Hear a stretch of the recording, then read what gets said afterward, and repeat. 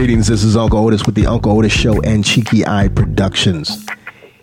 Indie soul music is an American musical art form, an artistic amalgamation of jazz, soul, R&B, blues, hip-hop, and gospel. Now, in the midst of its 20th anniversary, it has become a culture with its own global cultural musical language. Play it for most, and within the immediate chords or drum pattern, the sound, the vibe, the organs are justifiably identified. Actually, it's really not important what each individual calls it or even how they identify with it. Indie soul music has become more than just a movement. It is now a bona fide genre of music that we created. Join me in saying happy 20th anniversary indie soul music. You are an American musical art form and undeniably black music.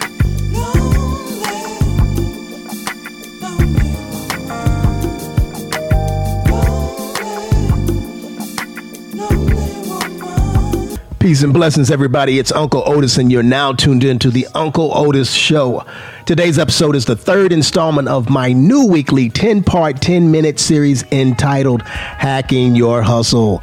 Uncle Otis's top 10 things that you need to do to be successful in today's digital age of music.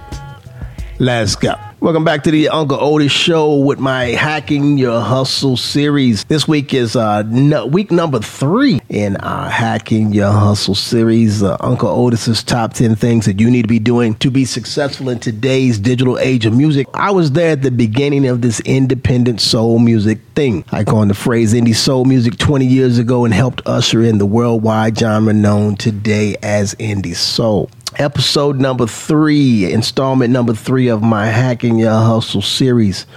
Don't spit where you sit.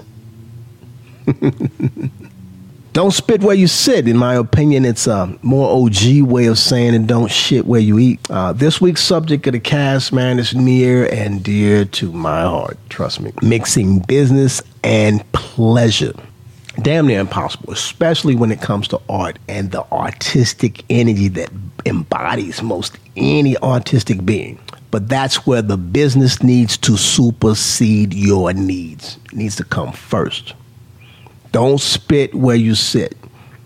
When you add feelings and emotions and sexual energy into the mix, there's a highly heightened likelihood of you fucking up the money and throwing everything off track. Don't spit where you get your money, basically. This game is a flirtatious, highly sexualized energy. And sometimes you have to flirt and be real familiar with people you do business with. It is what it is. And if you're really experiencing life in the creative process, there's genuine love that you are sharing with each and everybody you meet. If you are knocking boots with your manager or your bandmate, or your writing mate, or your promoter, or your booking agent, or the guy that makes your merch, or your photographer. And they are lurking in the midst when the next man or woman is sending some good vibes your way. In a situation where, you got money already moving around, but then you put in insecurities and jealousy into the mix, it's going to be a problem. While you're doing business, the last thing you need to do or to deal with is that jealous, off-putting energy that comes with insecurities. And mind you, those insecurities go both ways, to and fro. And it ain't about what somebody's watching you do or experiencing with you. Sometimes, you're watching them and seeing how they move in order to do what it is they do. And I know it's difficult. You collaborate with somebody on something, you accomplish something, and you're naturally attracted to them.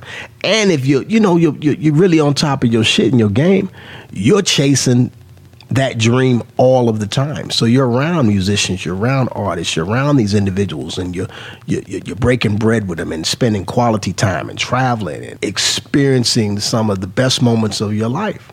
It's impossible sometimes, but by all means, take and make an effort to protect your creative chi.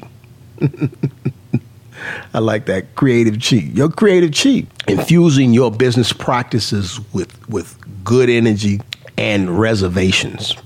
You know, make it part of your mantra to not spit where you sit. Don't fuck the people you're doing business with. It's that simple. You know what I mean? And hey, you do what you want to do. You know what I mean? But I'm telling you from experience, if you want to, knock boots with them, do your thing. Do that and do business with somebody else. And I think that if we communicate that to each other, we'll be far more successful. This artistic thing is already a struggle as it is. But when you got to fight with the people that you're doing business with, it's a problem. Leave that energy at the gate. Make it part of your business mantra. Don't spit where you sit. Trust me, it's going to pay dividends in the end, and provide a framework from which to build on positivity, good energy, and prosperity, most of all. And mutual respect by having bountiful boundaries there that exist between the people that you do business with. You're doing yourself a favor. Don't spit where you sit, bro. It's a good, it's a great business model to have. I mean, I did the opposite. And the game I'm giving you is more from my failures than my successes. I mean, a lot of people will tell you all day how they won, but not a lot of people will tell you how they lose. But when you add sex and money and creativity and jealousy and all the other societal things that we're dealing with, and you try to mix it with music and trying to be successful in this game, it ain't the way to do it. Don't spit where you sit. Thanks for tuning in, family. Do me a favor.